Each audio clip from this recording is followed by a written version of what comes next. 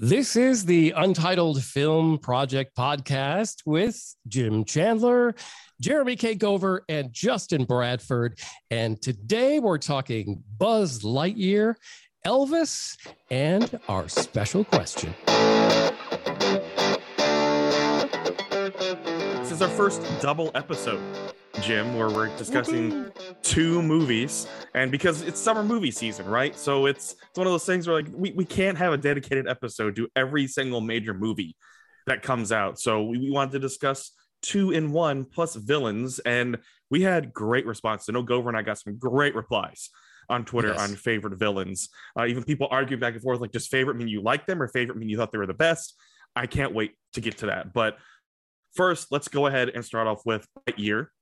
This is the Pixar film, Disney Pixar film that just released, based on the man Buzz Lightyear, not the toy Buzz Lightyear, but Buzz Lightyear, the man, which the toy is based off of, which is the film that Andy saw, which made Buzz Lightyear become a favorite of his.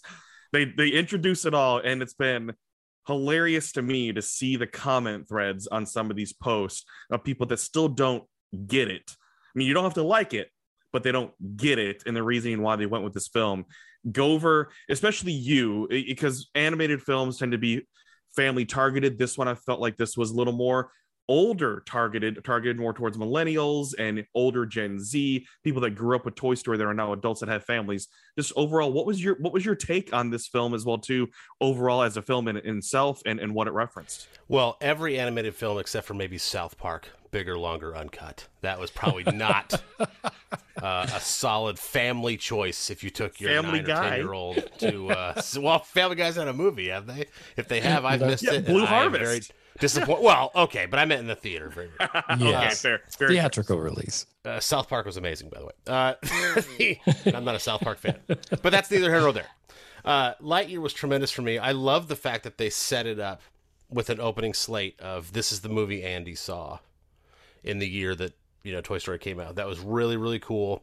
I also really liked the different ways that they incorporated Tim Allen's lines of the original movie, for example, into this one. Disney Pixar, of course, hit it out of the park like they always do. I mean, it's kind of like a, when Spielberg and Tom Hanks were in their heyday, you'd never go into a Tom Hanks or Spielberg movie and be like, "Am I going to like this?" Even if it's not your jam, you're like, "This isn't going to be any good." Yeah. I tried to walk into the theater with my popcorn bucket, and I get my comfortable seat, and I get all ready to go. Turn my phone on, vibrate. All that stuff, and I try not to have the mentality of this is going to be great or this is going to be terrible or some sort of expectation. I try to keep it as evenly as possible. With this one, however, again, because of their historical record, it was very hard to think, well, at least I'm going to at least respect this movie. Even if I don't care for it because it doesn't hit me or whatever, I'm really going to respect it. And I will say that it was I got a lot out of it. I'm glad I went. I'm glad I saw it on the big screen, and I'm glad I went and took my son. I'll leave it at that for now. Yeah, so it sounds like you had a better first experience than I did. Well, yeah, but the movie theater. It does kind of hurt when the electricity goes off in your theater, though. That does hinder the movie. Okay, I will say it's not going to adjust my bias or anything for it, but for those that don't know, it was summer Fridays for my work, and so off on Fridays, and AMC has really loaded it up with morning shows. I mean, there were 8 a.m. shows, 9 a.m. shows for not just Lightyear, but Top Gun. And there were 3 people that went to see Top Gun at 8 in the morning. When it's not the summer and I have those days off, like those Mondays, I work from home, right? So if I have like a Monday off or a Friday off or something, and it's like April something, and there's not those movies, like there's no show times, those early show, like the first show times at like 3 in the afternoon, it sucks. I would love there to be a constant 9 or 10 a.m. show. That'd be great.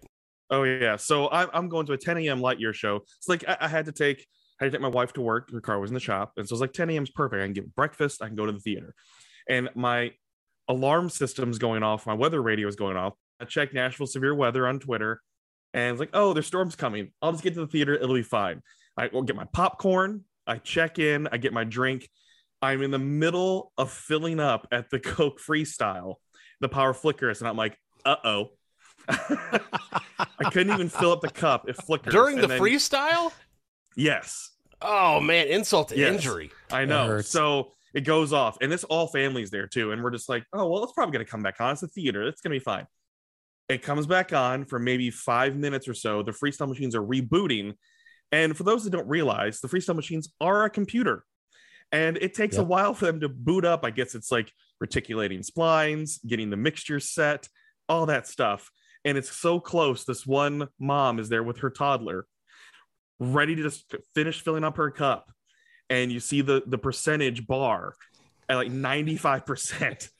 The power goes off again. You're like, oh, come on. No. Thwarted. So it is pouring gosh. down rain. The wind is blowing, so much lightning. I'm like, the power's not coming on anytime soon. They evacuate everybody from all the different theaters within. So everybody's in the lobby. I'm just munching on my popcorn. Oh, the one time I can go on a Friday morning to see a show, this happens.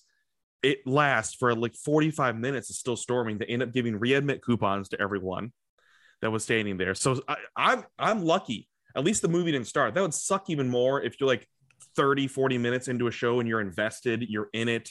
You've like let yourself be released into a film, whatever it is. At least it happened before. So I wait and wait and wait. The app still shows theater closed. Finally, at like 1 o'clock in the afternoon, it's open. I take the coupon and go and see a 2:30 show, and I see it. So I just wanted to explain the situation I had to go through. So you were there all day. Pretty much. But for me, there's always that expectation with Disney Pixar that there's going to be more to it than just a simple film. There's going to be some story. There's going to be some lessons that are going to be learned. There's going to be something that makes it to where adults and children can both get something out of this film.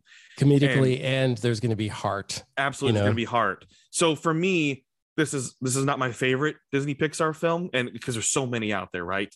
So that's not saying much. I thought it accomplished what it needed to. For me, in terms of the heart part of it, I don't want to use the word lacking because I feel like it takes away from it. I want a little more heart from it. And I know that some people may disagree with me, but in terms of really connecting to make me want to cry tears of joy or like fist pump, something like that, I felt like I wanted a little bit more from that. But there's still plenty of life lessons. There's still plenty of things to make you connect to characters, connect you to Buzz, to connect you to his best friend and how she was aging through her family life and everything like that too. I thought there was plenty of that. I just wanted just a little bit more. I would say that ever since Up, really, you can go all the way back to Toy Story if you really want to, because there's definitely emotions in that. But ever since Up, I have pretty much walked into any Pixar movie knowing that despite my best efforts, I will be emotional at some point. And I will say that that is one of the things that I'll use the word lacking in Lightyear. There were times where I was like, oh, that's very touching or sweet or sad or whatever. But there was never a time where I had to fight back tears. And I thought that was you're intellectually knowing that, this is an emotion, but you're not feeling that emotion. Yeah, it was. So I took points off for that, which I know we'll get to our grades here in a minute, our scores here in a minute. But I took points off for that because I thought for sure, okay, right, like, it's a Pixar movie. It's gonna do something to, and there were moments that were great and that were supposed to be hit and all that, but I didn't ever have to brace myself to fight back tears. I was fine. Right. So my favorite moment, and this is how you know this movie was made for millennials that grew up with Toy Story, was when Ivan, the automatic, the navigation system shuts down, Buzz takes it out and blows in the cartridge like a Nintendo. Yes. That was my favorite moment in this film, because I was like, haha, the right people will get this. The right people will get that. That was my favorite moment in this entire movie, because it's that little bit of just acknowledging who this movie really is for. Like, children are going to enjoy it. Kids are going to enjoy it. But in order to get the adults to get into this movie, those little jokes like that, and those little plays on things really get you to go into like, okay, they get me. They get me. That moment right there. I felt blowing the cartridge of my Nintendo 64 Coleco football. Coleco! Wow! Yeah. So, I mean, it's those little touches that Pixar does so well.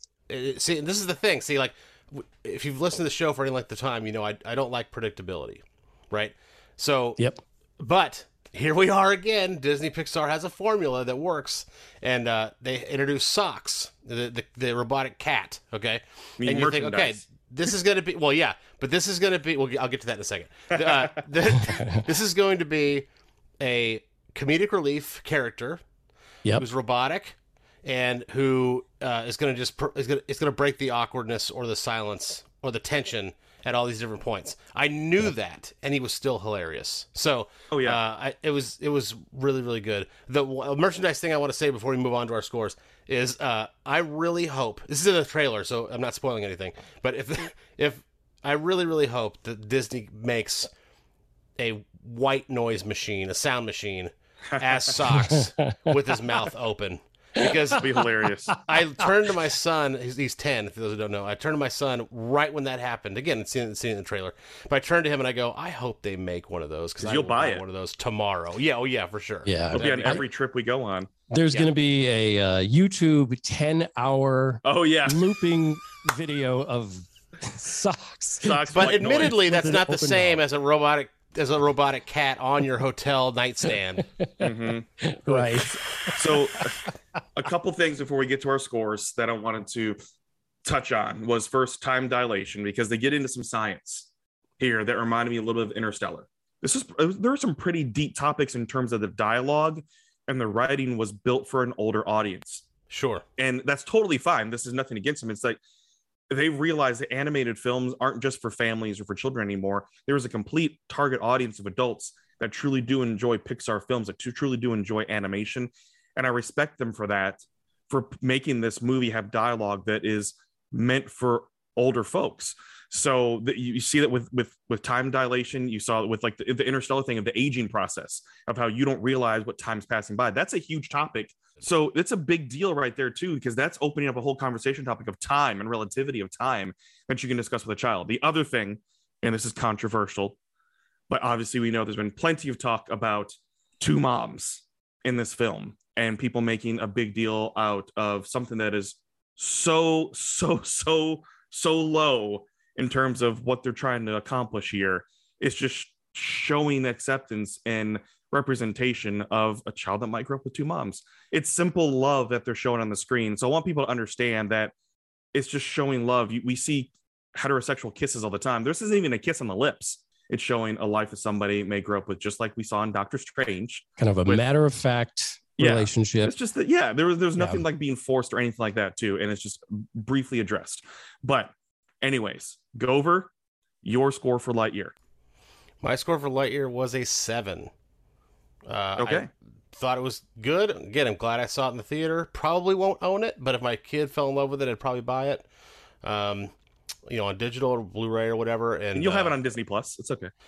Yeah. But I use that as a criteria, right? Would I go spend more money on it? That's what I try to, right? So I use that as part of my score criteria. I give it a solid 7. Not my favorite Pixar movie by any means. I don't even know if it's in my top 10, to be honest, but it was a really cool harken back to Toy Story, kind of gave you the fact that it's backstory of a major character in a Pixar franchise is reason enough to love it.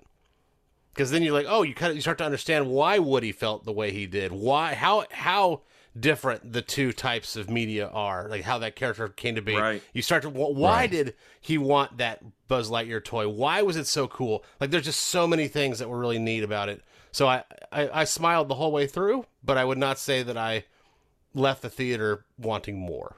It's fair. Okay, for me, I'm right with Gover. I give it a 7. Solid Pixar film, not by any means my favorite. It didn't disappoint me. I think it did its job. It had a little bit of heart, had some funny moments, and that's what I'm looking for, is just something that's going to entertain me. Was it entertaining? Yes. So we saw Buzz Lightyear with hair. Oh my God.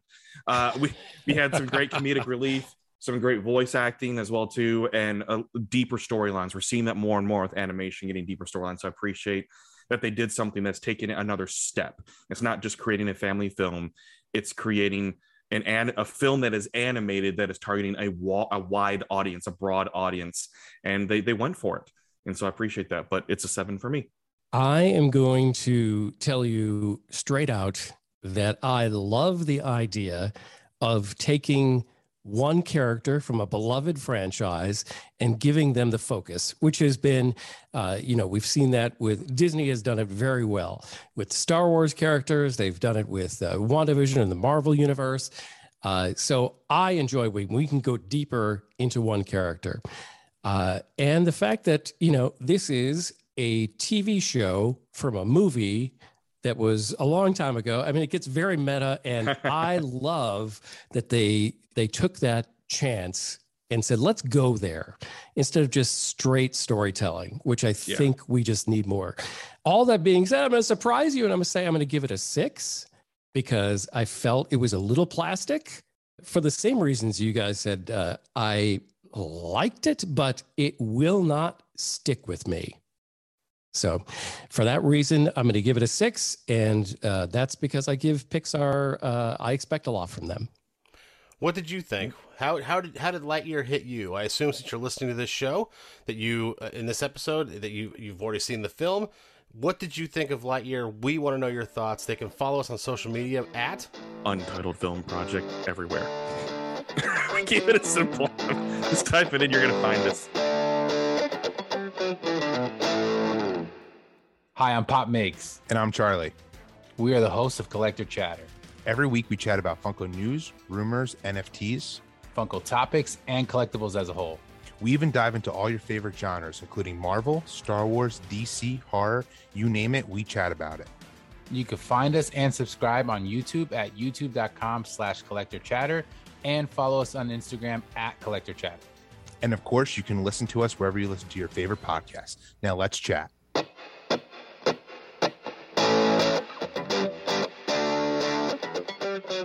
All right, let's move on to a hunka burner movie.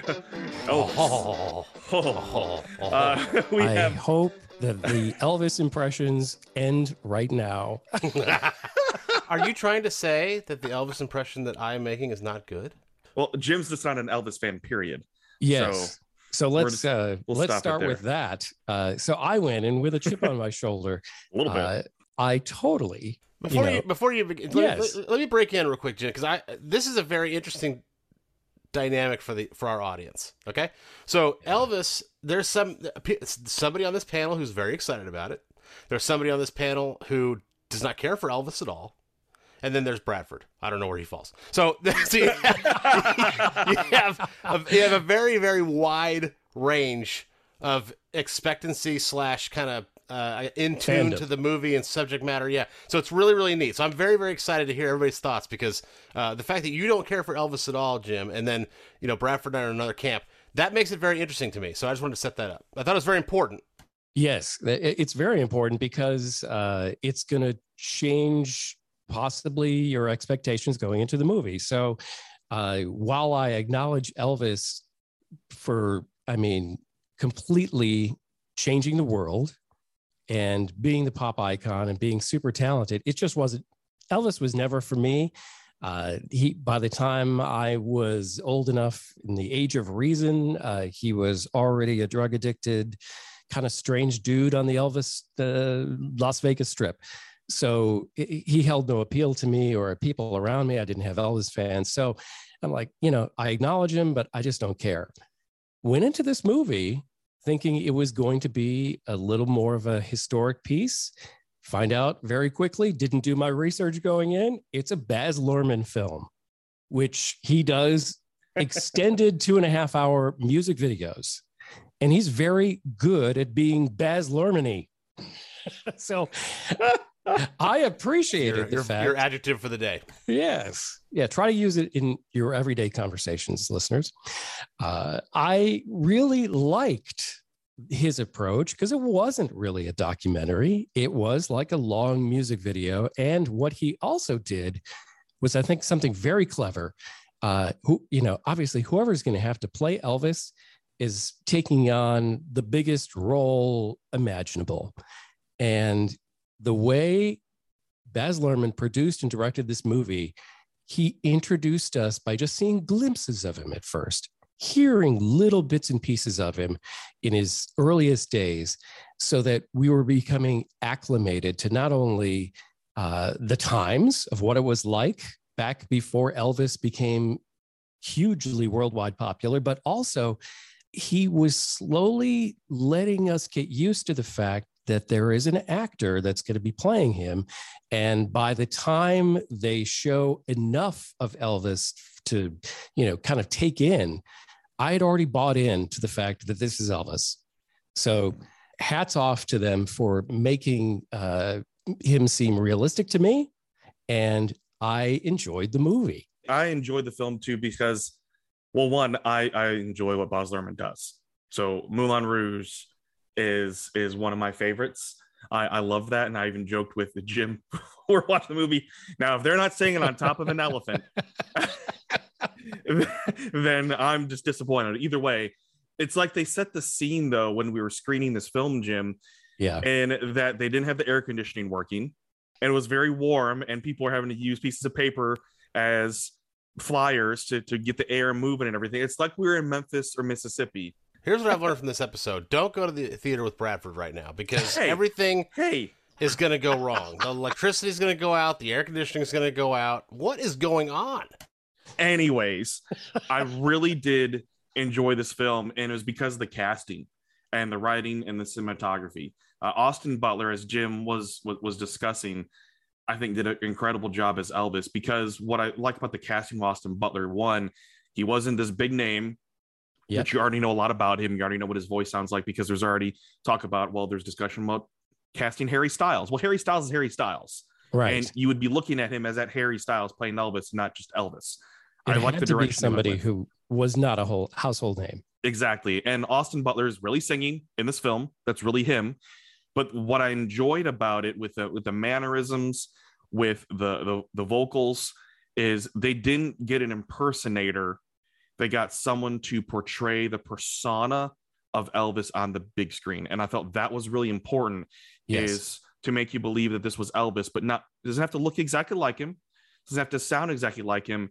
He is expressing himself as the persona of Elvis, which is very, very important for this film to not come off as gimmicky or anything like that. Because if you had someone that they were going full bore impersonator, it's going to be a gimmick. Here, they got someone who can play the role. I think the makeup artist did really well too, in using the makeup control with what Elvis looked like and portraying him as well too on stage with sweat dripping down his face and everything too. I really did enjoy just the cast in Priscilla with Olivia DeJonge. She was Priscilla. I thought she was great in that role. There's a lot of good on-screen chemistry. They really did put a focus on how Black culture inspired Elvis in his dancing, in his music, everything from rhythm and blues to the clubs in Memphis to gospel at church revivals.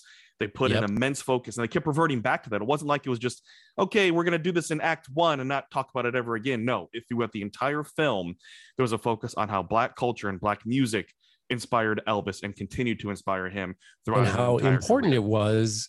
Every step of his career, he was fighting to keep that in his act. Yes. To be himself and be his roots. Whereas Colonel Tom Parker, his manager, played by Tom Hanks, was always trying to steer him into be something safe America can latch onto and say he's a good boy. And that was the problem, that Elvis had throughout this movie, is trying to stay true to himself and not be always led by somebody who was trying to change him. I thought the third act did drag a little bit. Understandable that they have to cover so much in a career like Elvis, especially making it a biopic, but also full-on music video and not be a documentary, trying to cover so much. I like how they handled his death. I like how they didn't just drag it on so much that you saw him get into fat Elvis, that you had him dying on a toilet or anything like that. They just kind of ended it at a good point to tell the story, because that's all we need to know. We know the story of Elvis. This was to show more and more about it. And it really did make you hate the Colonel so much with his treatment of Elvis, whether it's true or not. Tom Hanks played a good villain role in this as well too, and it was creepy how good he was in this role too. I want to talk a little bit about. I want to give some credit to the movie and one detraction. I never thought I would be saying this, but my one problem with Elvis the movie was Tom Hanks' accent. His acting was phenomenal, but the whole time he was Tom Hanks doing an accent. And that was a major detraction for me. And I never thought I'd say that about Tom Hanks. But I will say this. Well, I don't know if this was some clever Baz Luhrmann direction of how he wanted us to see Elvis in his later years. But here's where I got to give him credit. The moment Priscilla Presley and Lisa Marie, his daughter, leave his life, the film changes from this brilliant 4K UHD awesome experience to grainy historical footage look. And it finishes the movie that way. From then on, it looks like you're watching footage that was sitting in a film canister somewhere. Yeah. And I don't know if that was whether to cover up a bad makeup job of fat, drug addicted Elvis, or if it was just like his life is a blur at that point. So I thought that was a really unique artistic way to end the movie. Filmmakers use symbolism all the time, right?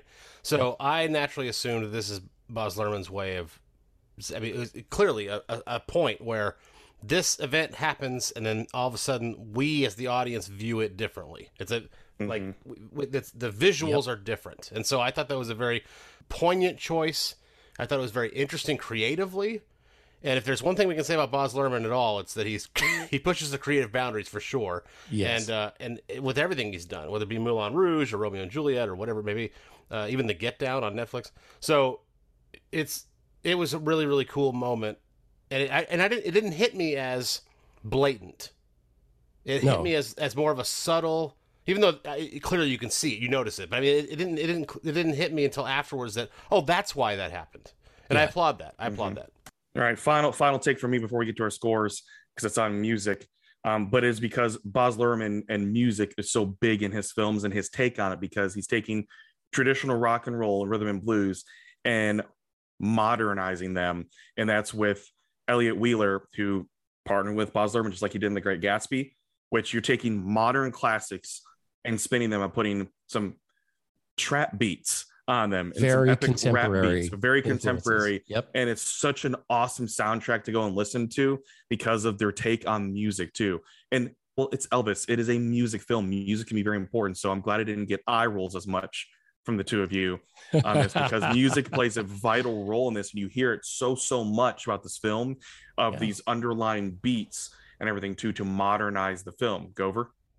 It's hard to complain and roll my eyes at music, Bradford, when you talk about it, when this whole film is literally based around a music superstar. So yes, you're damn right. You do get a pass today.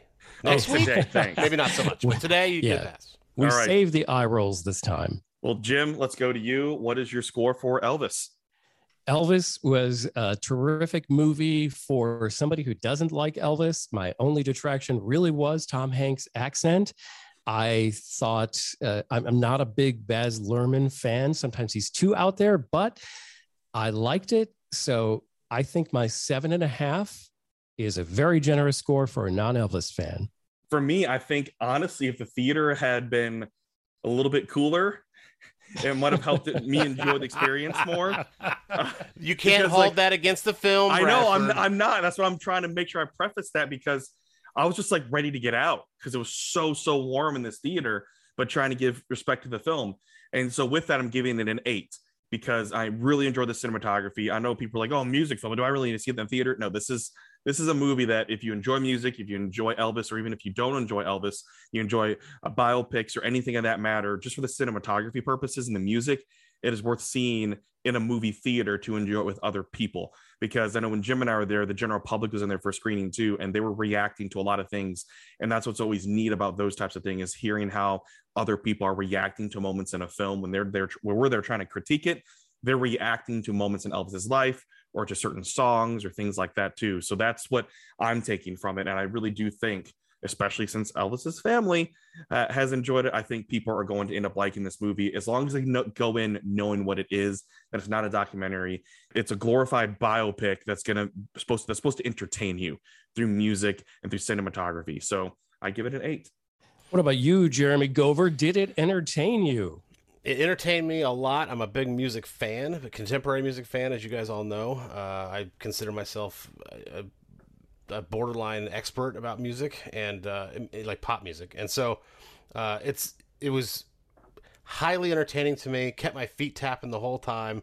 I was smiling most of the movie, but really the takeaway for me is I was thrilled they incorporated and then doubled down and maybe even tripled down on the influence of black music and gospel experiences in Elvis's life. I thought that was tremendous. Amen to that. Easily a scapegoat that they could just kind of gloss over and be like, well, they'll just touch on it over here and then we'll build the whole story. No, they kept going. It was really, really great. I gave it a 7. Very nice.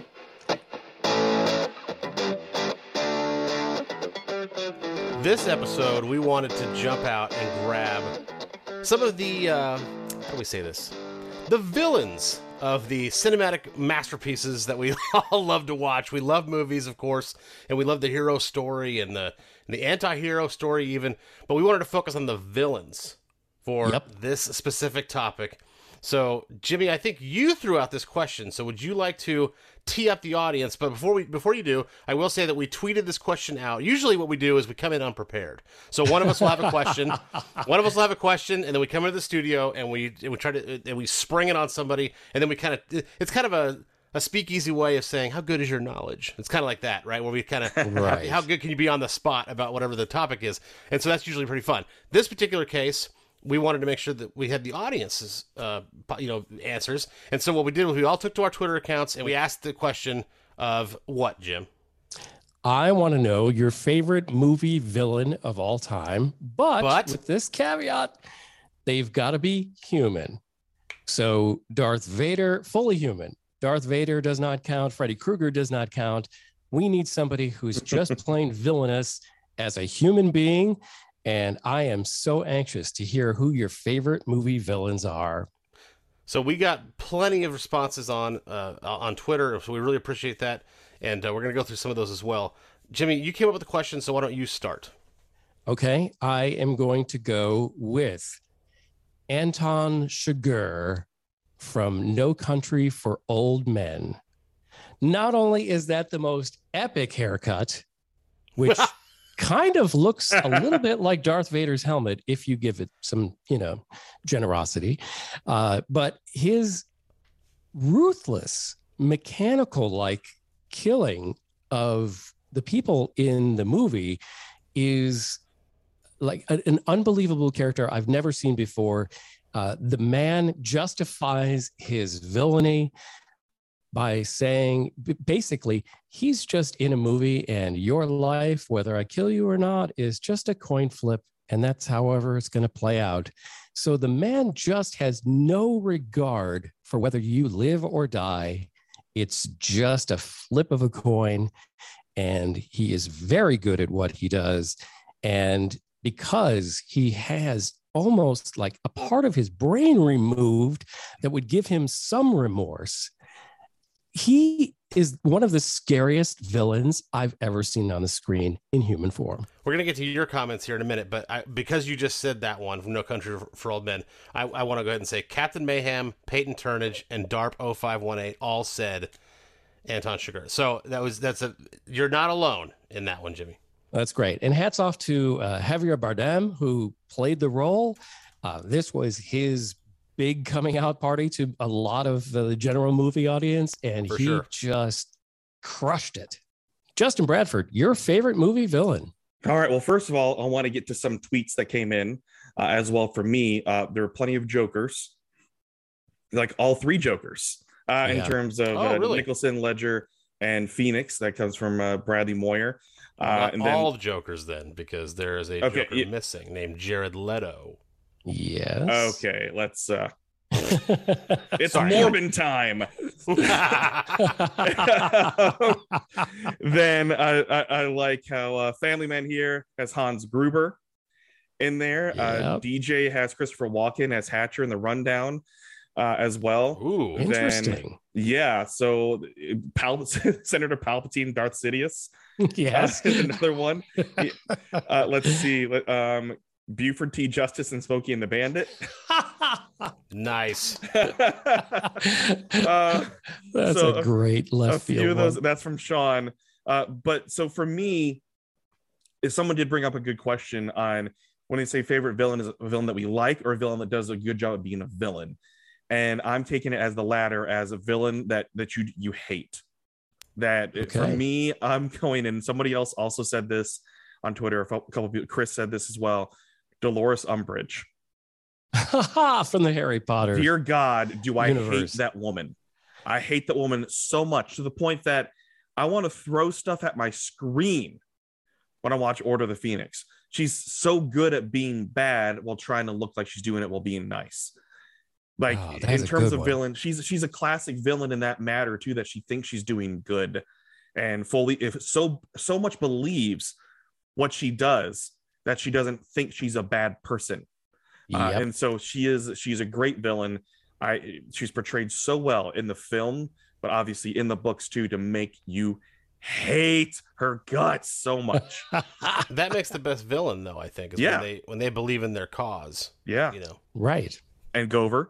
I had a lot of fun with this one because it was my immediate answer, and I also knew the second I wrote it down, you guys would not answer the same way. So that's why I was very confident in going last. Okay. My honorable mention, first, before I get to my actual answer, my honorable mention is Owen Davian, who is Philip Seymour Hoffman's character in Mission Impossible 3.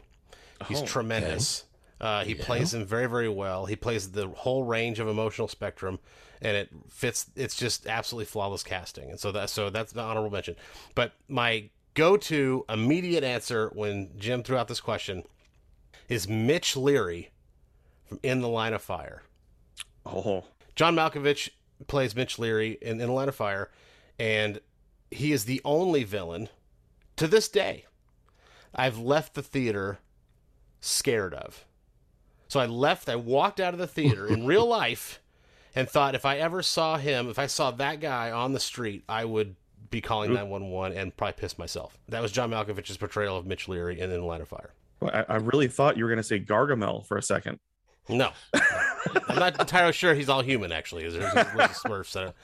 So other people tweeted in with me, so I'll just run down these lists. So Mr. Misconduct said Kaiser Soze, the usual suspects, of course. Okay, yeah. I will admit that I considered him as my honorable mention, but I rooted for him. So like throughout the movie, so I disqualified him for that. If you want him to get away with it, maybe he's not as villainous as you think. Right, exactly, yeah. Kent Peters said Prince Humperdinck from Princess Bride. Yes. Rob S. Martin 9 threw out Hans Gruber, Die Hard. I think you mentioned that one, Bradford. Joel Kidder and Jack Woods both suggested Hans Landa from Inglourious Bastards, which is a great one. Christoph Waltz is amazing. Yes, he is. Michael Compton said Frank Booth from Blue Velvet, which I thought was a very outside-the-box answer and a very good one. Yes. And then B. Vincent 23 said Eric Killmonger from Black Panther, which is hard to argue. He's one of the top 5 villains probably in the last decade, for sure. But again, I didn't leave the theater scared of Michael B. Jordan, right? I did leave the theater scared to see John Malkovich in person. So I had to give the nod to Mitch Leary. I got to give an honorable mention to, I don't remember who tweeted it, but Miss Trunchbull from the movie Matilda. Oh, yes. Oh, good one. That's a fun villain. That's a very fun villain. So can we agree that most of these people that we've chosen and our listeners have told us, a great villain is played by a great actor? I mean, we're talking really people with chops. John Malkovich, you're talking, Javier Bardem, and just all these people that we've mentioned. Christoph Waltz. I mean, just wow. Those people are so good at what they do. So to play a villain that people remember takes somebody with chops. But it also takes good writing, right? You can't have, you could have a great actor in a role. Yeah. We talked about that on the Jurassic World Dominion episode where you have Chris Pratt in there and, the amazing talents of Bryce Dallas Howard, and you have all, but they were just given garbage. And so, True. So you can have a great actor all you want, but if the writing's not there and the character development's not there, it can only do so much. So, yeah. I think based on what Gover has said, we're going to have another question to spin off of this, which is going to be something in a future episode of an actor that's done the best with the worst script, or an actor, a really great actor that was in an awful movie. One of those things. I think we have plenty that we can utilize with what Catwoman episode done. Let's move on. But I think you planted some really good seeds for some future questions there too, Gover. All credit goes to Jim. All credit goes to Jim. So thank you for hanging out with us here on the Untitled Film Project podcast, where we talked about Buzz Lightyear and also Elvis and some really great villains. The input from you, our listeners, is always appreciated. And please subscribe and, review us well. Be kind. And, thank you so much for joining us. I am Jim Chandler. Justin Bradford. Jeremy K. Gover. And this is the Untitled Film Project Podcast. Thank you for listening to the Untitled Film Project Podcast. To support the show, please rate, review, follow, and subscribe. Original music by Jeremy Schwartz. Special thanks to the Music City Film Critics Association. Editing and post-production by Jeremy K. Gover. Voiceover by Chad Bennett. The Untitled Film Project Podcast is presented in cooperation with iHeartRadio.